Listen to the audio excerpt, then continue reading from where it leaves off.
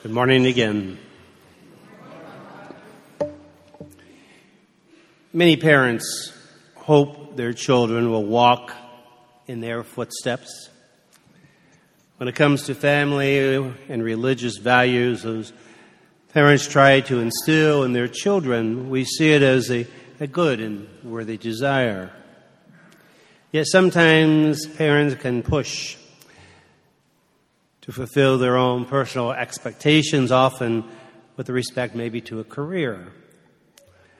A youngster might be encouraged to follow in the family business and so forth, be very loyal to their parents, but sometimes the individual heart just isn't into it. Something is missing, that commitment, the love, the desire to excel out a personal devotion. Jesus expects his disciples, he expects us also to walk in his footsteps.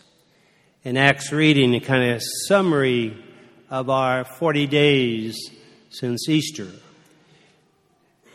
referring to different incidents of his presence and making himself known by blessing of food or fixing fish at the seashore, cooking, or meeting in the upper room. But also he says there will be much more for you. You will see the gift of the Spirit, and next Sunday we celebrate the gift of Pentecost, the Feast of Pentecost. And yet, as they're standing there, he ascends. He takes his place back with the Father. So usually Ascension is always 40 days after Easter. That would have been last Thursday. But the bishops of the United States have changed that feast from that Thursday to the weekend, to the liturgy of the following weekend. And I think it's important because this feast concludes a journey. You know, think about how many feast days we have throughout the year. And, you know, being a pastor, past pastor of a parish, I know, we don't have, like you have 3 or 4 masses here on a weekend, you don't have that for Holy Day, So, but this is so important because it's that conclusion of Jesus' journey. He is not here, When he died, they placed him in a tomb, rolled the stone over. Boys, it's your game. And then he was raised. He was removed from that tomb and showed himself in many different situations. And yet today, that feast is completed and sends to the Father. The difference between Jesus and parents' encouragement and a profession is that Jesus always calls us, or he invites us to participate, as we say in the gospel, go into the whole world and proclaim the gospel to every nation. Often as I begin liturgy, I say to you, welcome. He invites us once again to share in word and sacrament, to share in this celebration. And to do so, we call our mind our sins. Again, preparing us to go and celebrate as we gather here today, And as Paul says in Ephesians, you are to live in the manner worthy of the call you have received. Jesus invites us through our belief. Nothing less than our own expression of our commitment, the love and personal devotion to Jesus. As Jesus hung upon the cross and before he died, he said, now it is finished. Jesus' mission to bring us the freedom of sin and to restore us in our relationship with the Father is completed. He is finished. He said it. His life was a witness of it. His presence brought us peace and serenity.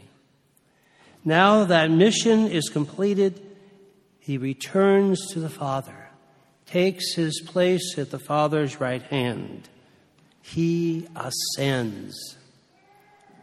And so the ascension marks that completion again, that historical ministry of Jesus then upon this earth, and beginning of our mission, our journey, our commitment to go forth and proclaim the gospel.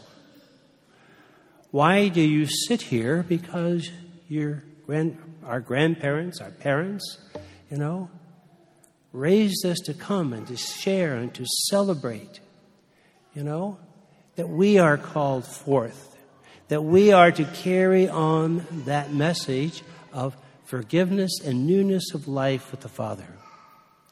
We undertake our mission, as Acts says, that you will receive the power when the Holy Spirit comes upon you, and you will be my witness in Jerusalem, even to the ends of the earth. 2,000 plus years later, here we are, witnessing that hope. I understand you celebrate this week the sacrament of confirmation to those young men and women in this parish. They fulfill their initiation into the church. Baptism cleanses and frees us and calls us to a new intimacy and oneness and journey of life with the Lord. Eucharist feeds us in that. It's our nourishment, our spiritual strengthening in this journey. And finally, confirmation confirms. As a young person, to the best of their ability, confirm that Jesus Christ is Lord and Savior, and that their life is to be a witness, a life that is to be example of how He lived and how He shared good hope. We are to have faith. We are to trust in the promise He has given us, a promise that He goes and we too someday will come to share in that same new hope. Well, what happens between now and then? Jesus told His disciples, go and make disciples of all nations and baptize them in the Father, and the Son, and the Spirit. We have been given a call to share in the life and mission of Jesus. Each of us in our own ministry or of vocation is called to share that gift of faith and hope in the risen Lord. That gift of parenthood, share that gift of faith. The gift of ministries throughout our church, and especially in liturgy today, the different ministries, lectors and ushers and Eucharistic ministers, servers, choir, you name it. All those things are important that we gather to celebrate. And we need those individuals to take care of all those type of ministries. Each of us in our own ministry, we can choose and celebrate. Maybe someday one of you young men will be standing at this pulpit, or maybe a young woman someday. I don't think it's be in my time before I die, but I do think someday we will probably have that. But again, that call, that sharing of our faith and the hope in Jesus, we are called to carry on that name of Christ, to be that Christian. Saying yes isn't enough. He calls us to be active, not passive Christians, looking up in the sky as we heard today. What are you looking at?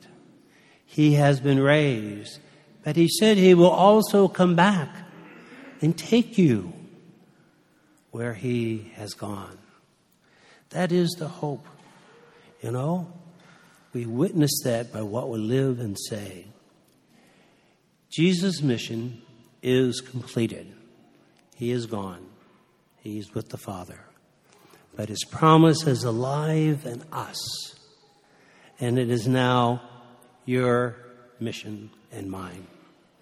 Each of us is to go out into this world and to proclaim that promise. That Jesus' mission is to bring that freedom of sin and restore us in the gift of a relationship with God who made us.